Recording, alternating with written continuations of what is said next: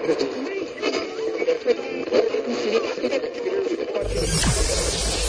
ready for unique, rare, and little-known treasures from the golden age of radio. You're listening to The Amazing World of Radio with Adam Graham. Welcome to The Amazing World of Radio from Boise, Idaho. This is your host, Adam Graham. If you have a comment, email it to me, box13@greatdetectives.net. Today's a special episode, apart from our ongoing baseball series, as we take a look at Julie Bennett. Julie Bennett was a character actress with a long and varied career. She appeared in a variety of programs, from Dragnet to McHale's Navy and Moonlighting. However, it was in voice acting where she really left her mark. She played the role of Cindy Bear, Yogi's love interest, for decades in a variety of different spin-offs, as well as in the original Yogi Bear cartoons. She also played Lois Lane in the Superman-Batman Adventure Hour in the 60s. And then in the 90s, she took over the role of Aunt May after the actress who had played her for the first 3 seasons passed away on Spider-Man the Animated Series. And of course, there were a dozen other roles that, to some extent or another, people experienced, as children, and but never quite knew who the woman behind these voices was. I also remember her from growing up. She appeared in an episode of Square One television, which was probably one of the most influential shows for me as a kid. She appeared in a MathNet case. When I learned about her death, I wondered if she had any radio experience. She was born in 1932, and a lot of actors and actresses from that era don't, but I thought because of her extensive voice work, I should go ahead and check. And I did find out that she did make a fair number of radio recordings. It was a bit of a trick to find one where she had been given a prominent role. She really began to make semi-regular radio appearances in 1947 when she was 15 years old, and continued to do so until a lot of radio work dried up after 1955. So a woman in her early 20s would often do a lot of teenagers, kids, and various supporting roles. So it was a challenging sifting through that to come up with something where she'd actually had a prominent role. And we discovered an episode that I think will work. It's an episode of Inheritance. Inheritance was a series produced by NBC in cooperation with the American Legion, highlighting stories from American history. The series was broadcast a year after Cavalcade of America had left the radio airwaves, although it was continuing on television. So this kind of fills the sort of niche that Cavalcade of America filled over radio. So with that said, let's go ahead and take a listen to this episode of Inheritance. The original air date on this one is June 6, 1954, and the title is But for the Courage of a Woman.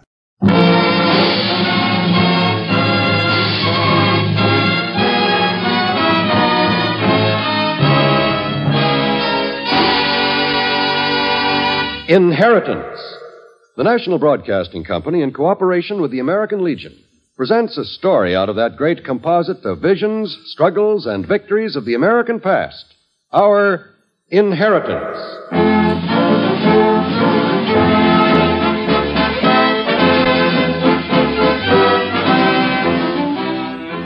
Yes, we Americans are heirs to a vast fortune. A fortune compounded of many things.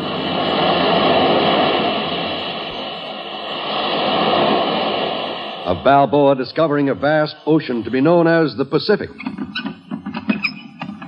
Pioneers spinning thread for homespun garments. And the voice of a great bell proclaiming liberty. It is Coronado searching for the golden city of Quivira. And the embattled farmers at Bunker Hill.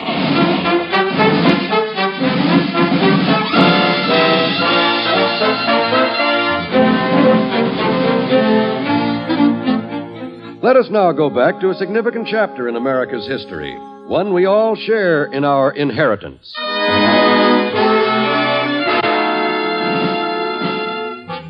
Hardly a year had passed since freedom-loving settlers dumped the tea of the British into the Boston Bay in 1773, that the first clouds of war had darkened the horizon, and now there were groups of American settlers everywhere, guided by the spiritual leadership of John Hancock and Samuel Adams, opposing the British in every move they made. The Redcoats' General Gage had long understood that much of his strength lay in keeping the groups of settlers apart, and for one of the colonists to be caught in the attempt to somewhere cross the endless network of British lines meant sure death. And still it were these small groups of determined men which grew into the mighty army of the American independence.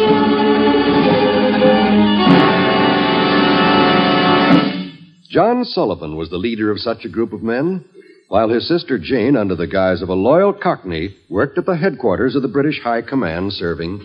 Tea, General Gage, sir. Do you wish your tea now, sir? Gentlemen, I believe a cup of hot tea is in order. Very good, sir. General Gage, sir, there is a persistent rumor that another battalion of His Majesty's troops is on its way across the Atlantic.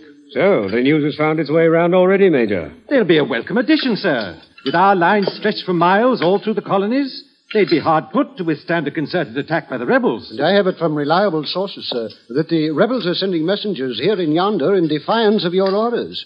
It seems that they are trying to combine their groups into some sizable army units. The captain's reliable informant wouldn't by any chance be wearing a skirt and have brown hair, blue eyes, and pink cheeks. Well, no matter who might be the captain's informant, I'm certain that he's right. These rebels are no fools. They know as well as we that to fight us, they must combine. And fight us they will. Would not you do the same if you were they? Your tea, Captain. Thank you. Yes, General, I believe I would, sir. And I would fight hard. That's why I believe we must act with great caution. Great caution, indeed. It seems to me the brave captain is making quite a mountain out of a small molehill.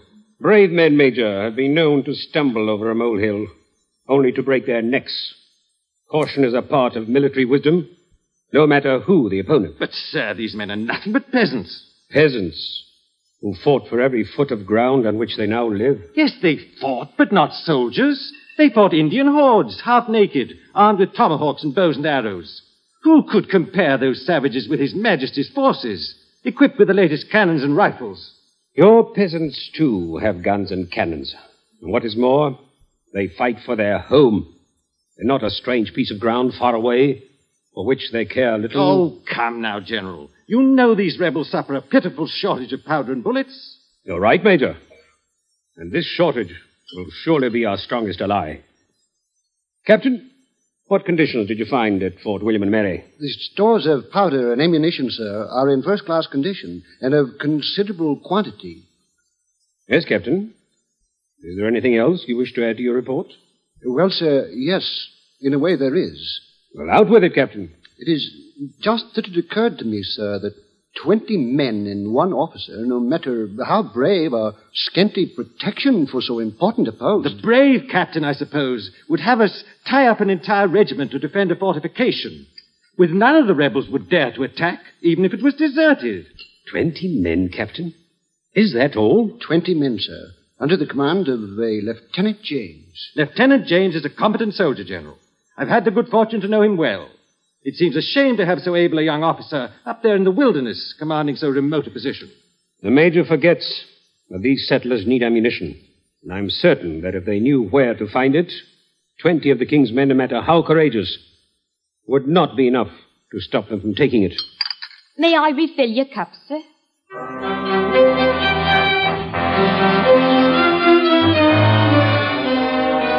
While the general and his men lingered what seemed to Jane interminably over their tea, a group of rebels, among them Jane's brother John Sullivan, were holding a meeting of their own in the old mill by the river. The major topic of their planning revolved around the shortage of ammunition, and when Jane late that evening was able to join the group, they listened in eager silence. And then he gave orders to have the captain take 50 men to strengthen the guard at the fort. And when is this to take place? This is the night of Tuesday. It's Thursday he'll arrive at the fort. Then there is no time to lose. Let us get ready tonight. It's the impatience of youth with which you're speaking, Asa. An undertaking like this needs careful planning if it's to have a chance of success. The night is too far gone. It's only a few hours till daybreak. And we must not arrive at the fort in the light of day. You men go ready the boats while I shall attempt to cross the British lines to get help. Cross the British lines, but it cannot be done. It must be done. John Sullivan is right, Asa. It must be done. And too few of us here to succeed. We shall need the help of George Miller and his men. We need both strength in numbers and in guns. Don't try it, John. Think of Frank Post, the blacksmith. And all he was trying to do was to get a doctor for his sick boy. They said he was a spy and shot him. And now the boy, too, is dead. I've heard, Jane. But still I must go. Our forces are in dire need for powder and bullets. We must have help to take it from the British. I have no choice. I must go. Let me go, John. For you, there is Martha to think of and the children, but me, I have no one. No, Asa. I'd rather go myself. I believe, John, Asa may be right. It's not only your wife and children I'm thinking of. They, too, shall be considered. But rather, I think of your men who need you to lead them. You, Roger, can lead as well as I. My bones are old, John. My mind may be sharp and clear, but my bones are old and my body tired. No, John, my days of fighting are over. It's for the younger men like you and Asa to finish what we old ones have started. Then it's settled. I shall leave in an hour. All right. You know the British positions. They've cut down most of the trees. You'll have to crawl on your belly much of the way. It will take much time and patience and much luck. I shall make it. Remember, Asa, on your getting through to George Miller depends the outcome of the entire undertaking. If you fail, none of us may live to bring the boats back downriver. I know, John. I shall be careful. All right, now listen carefully, all of you. Here's the plan. We shall take the boats, all of them, and row up the river under the cover of darkness. We must be ready as soon as the sun sets below the horizon, as to hurry will mean to be noisy. And it is of the greatest import that none of the redcoats at the fort are informed of our approach. Now then, at 5 o'clock sharp, before the sun comes up, we shall land below the fort and wait for the sign that George Miller's men have arrived. Now, this sign will be the hoot of the wild owl, 3 times in quick succession. I shall return the signal. Brother, I have decided. I shall go. Please, Jane. This is a man's affair. You'll be needed badly back here. I shall go and take the message to George Miller. But Miss Jane... Jane, it has been decided that Asa will go. He will not get through. That's just a chance that we shall have to take. There's still some time until dawn. He will go part of the way under cover of darkness. But why take that chance, John, when I am certain to succeed where Asa's likely to fail? Don't talk like a child, Jane. This war is a man's business, Miss Jane. It's not the work of pretty women to fight and risk their lives. But you're wrong, Asa. 'Tis all our war. Because it's our life and our freedom that's at stake. You may be a man and stronger than I, but you will not get through. Where, on the other hand, I shall have no trouble. Thank you, Miss Jane, for... We know you mean well, but it's out of the question. We're wasting time. I must go. Just a moment, Asa. There may be some truth in what my sister is saying. In any case, there can be little harm in listening to her plan. What is it you have in mind to do, Jane? My plan is as simple as it is certain to work. But it may cost each one of you 2 or 3 cows. 2 or 3 cows?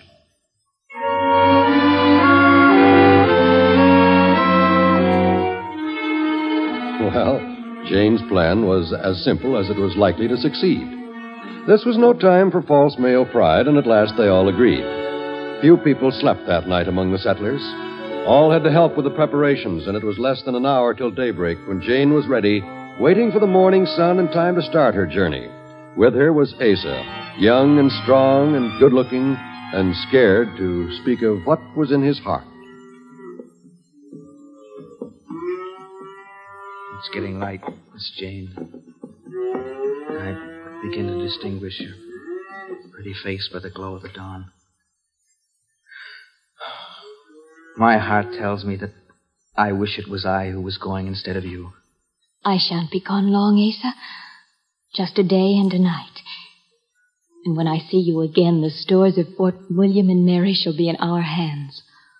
Why must it be that you and I are born into times where talk of fighting and death fills every day, and thoughts of love must be kept a secret? No thought of love must ever be kept a secret. Is it not for the love of freedom and country that we must fight the British? It isn't that kind of love of which I was speaking. I know, dear Asa. And you must know that in my heart there are feelings akin to yours. For a long time now I have known of your love and waited for you to tell me. Jane, dear. You're a good man, Asa. And one day soon, God willing, you and I and our children, shall happily live in a free America. Free because of what you and John and all the men like you have done. And maybe just a little bit, too, because of what I'm doing today. It's for our children, Asa, and for their children after them that we must fight to be free. The sun is rising above the horizon. Let me just once hold you in my arms before you go.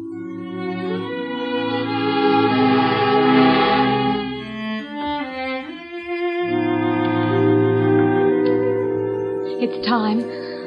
Good luck, Asa. And do be careful at the fort. And you, Jane. May God be with you. Come, Lord. Come, Lord. Come, Lord.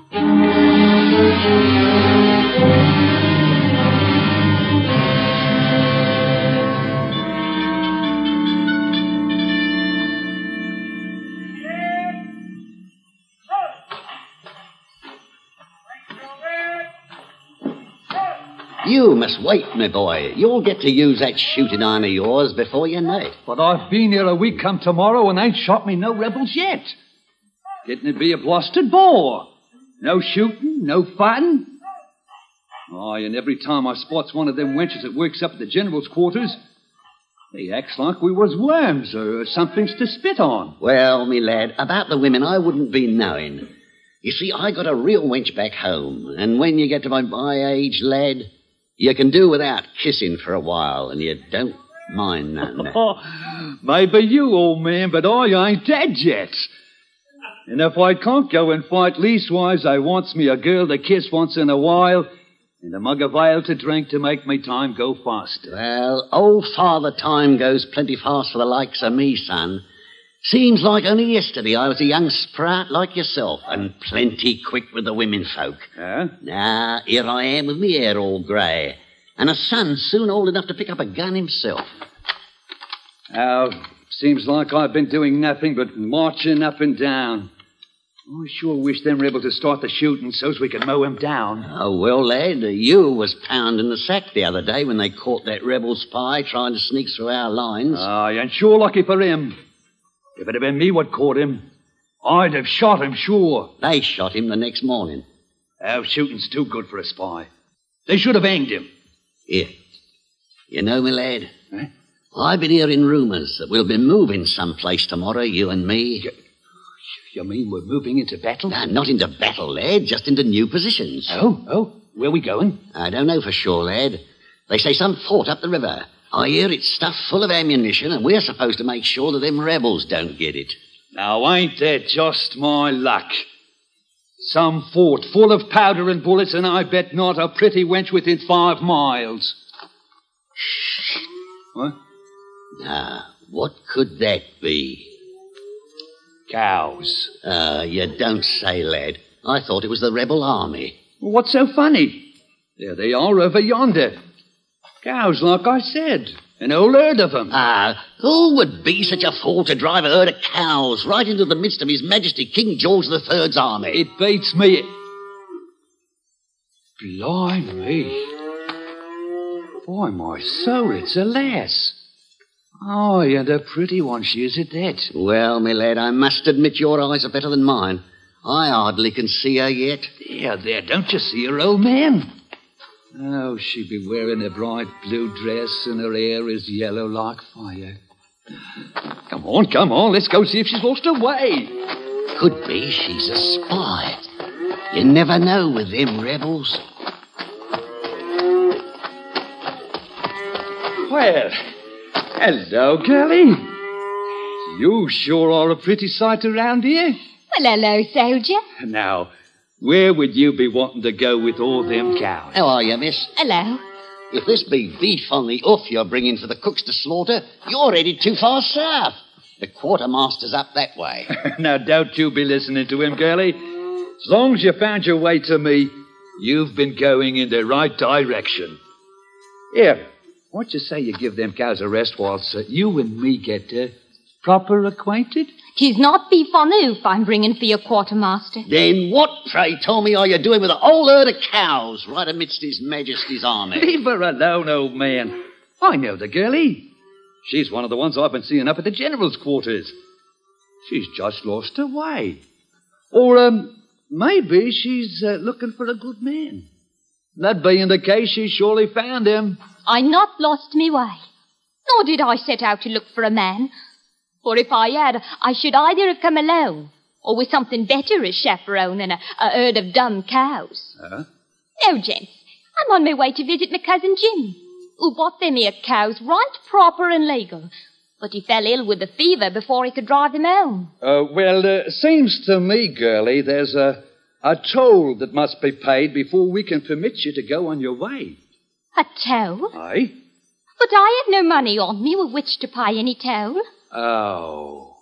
You hear what the girlie said, old man? She has no money. Says she can't pay. What do you think we should do? Hello, here now. Where'd he get to? He walked away while you was looking me up and down. Well, good for him, leaving the two of us alone. Now, about that fee. It wasn't money I was thinking of. Oh? It's more like a kiss for every cow in your head. That's what I had on my mind. A kiss for every cow? Ain't that a pretty steep price to pay just to get on my way? All right. It's a kiss or you concubine. Well, it seems to me some of my cows have already gone on while you and me been standing here talking. It's not them cows I cares about. It's your pretty face. Oh, heavens, King George. King George? King George. The black one with the white face and legs over yonder. He's getting away. Oh. King George. King George. All right, wait up. I'll help you. Yeah, King George, get along there. Go on, get along. Good boy. Get along. There's a good boy, King George. You go back to the others. Oh, dear. Look at all of them soldiers of yours coming this way. Aye. Seems to me like you lose your chance of collecting that toll you wants me to pay with all of them soldiers standing round here. Yeah, come on, girlie, come on, let's hurry. Let go of my arm, soldier. You hurt me. Yeah, now look, as soon as we get to them trees over yonder, we'll be alone. Better catch your breath, girlie. You'll need it. Not so rough.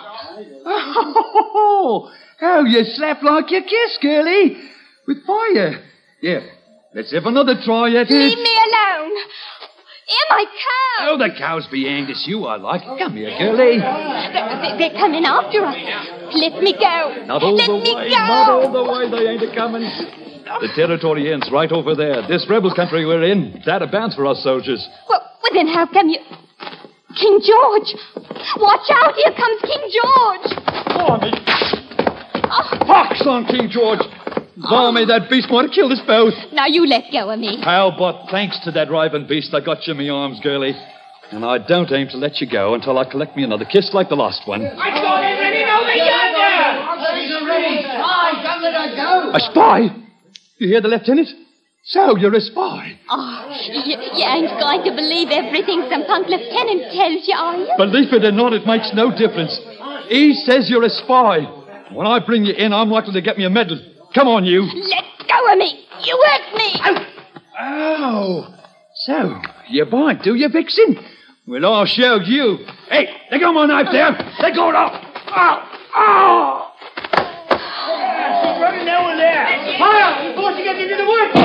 Hey, come over here. Help me with the soldier. He's dead. She stabbed him with his own knife. I'd never find her in those woods.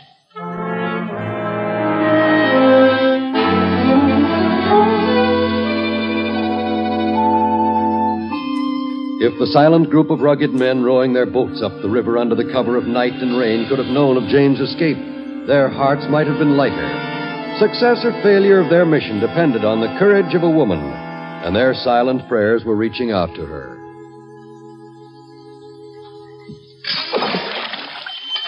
"'Tis the blackest night I remember seeing in all my life. 'Tis that, and a good night it is for doing what we're about to do. You think, John, Miss Jane got through all right? I wouldn't be known for sure, Asa. But when she makes up her mind, it's sure to take more than the British redcoats to stop her. How far do you think we are still from the fort? It's 3 hours to go. And pray that the rain holds out. Oh, I'm soaked through to the skin. It's cold and wet. We all are, to be sure, but so will be the sentry at Fort William and Mary. And with luck, he'll be of no mind to be overly watchful. Oh, you're right there, John. If only we knew for sure about Miss Jane. Not before 5 in the morning, when waiting outside the walls of the fort, we will know. It's the 3 hoots of the wild owl that surely might mean the difference for us between life and death. We'd better start working the bucket, Asa. There must be a foot of water in the boat already. Sure, John.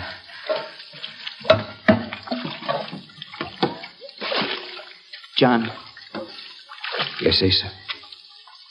How long since your father and mother have died? Oh, must be near around 10 years now.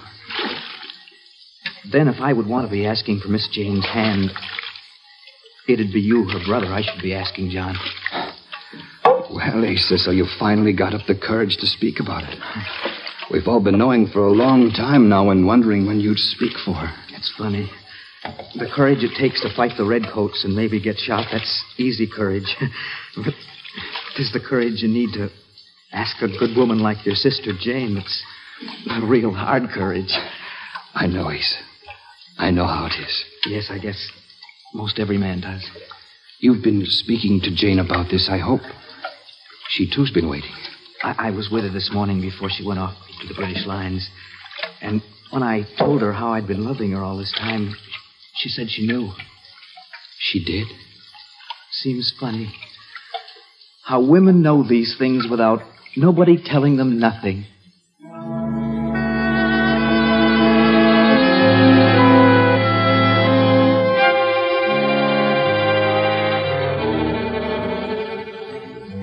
It's nearly time.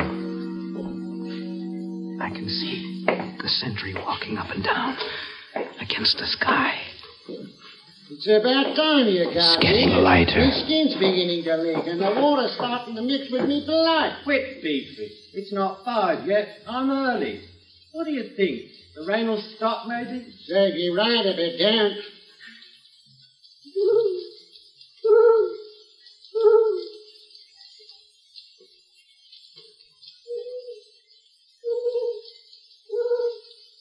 Now, what silly owl would be wanting to be hanging around on a night like this? She made it.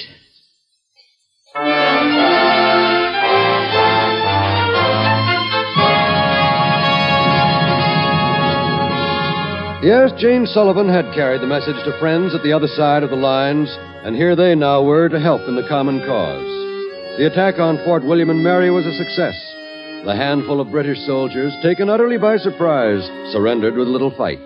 The colonists gathered the entire store of powder and ammunition in their boats and floated them down the river for safekeeping. And it was the courage of a young woman by the name of Jane Sullivan which for months to come had made certain that there would be powder and bullets for every American gun in the fight for American independence.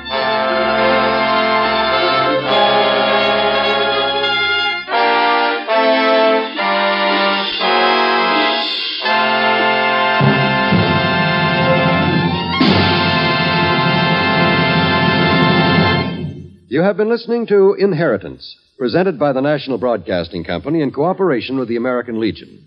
We are privileged this evening to hear from the past National Commander of the American Legion, Department of New York, Mr. Edward N. Scheiberling. 10 years ago today, waves of American soldiers landed on Omaha and Utah beaches in Normandy, France. Seaborne and airborne troops steamed across the English Channel in the face of difficult weather conditions to establish themselves on hostile enemy territory in what has come to be known as one of the most significant invasions of all history. D-Day is already a legend of human bravery and military strategy. The term D-Day has become symbolic of the moment of decisive, courageous action.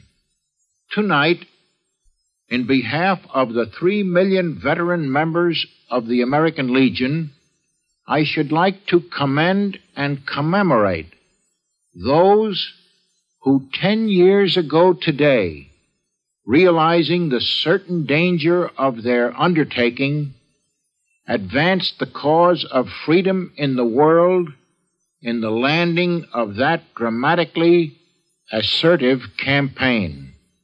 It is our native tradition that the cause of human dignity and individual rights has always been so advanced by American patriots. The land of the free and the home of the brave is not an empty phrase to be mechanically recited. It is a reality dearly bought and deeply appreciated by our people. It is at once the inheritance of our past, the actuality of our present, and the goal of our future. Thank you, Mr. Edward N. Scheiberling.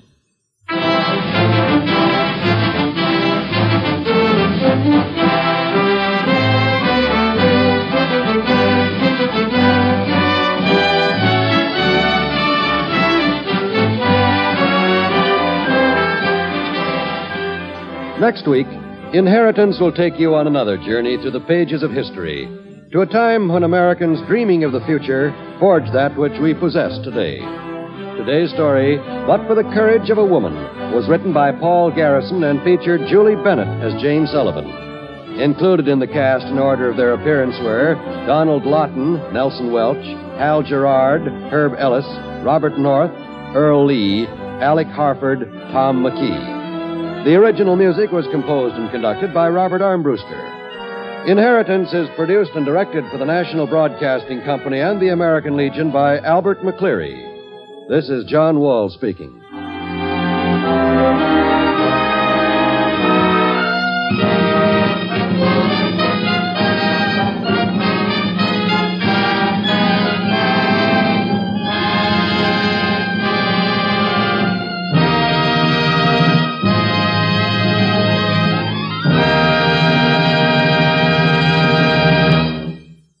Governor Herman Talmadge will meet the press tonight on the NBC Radio Network.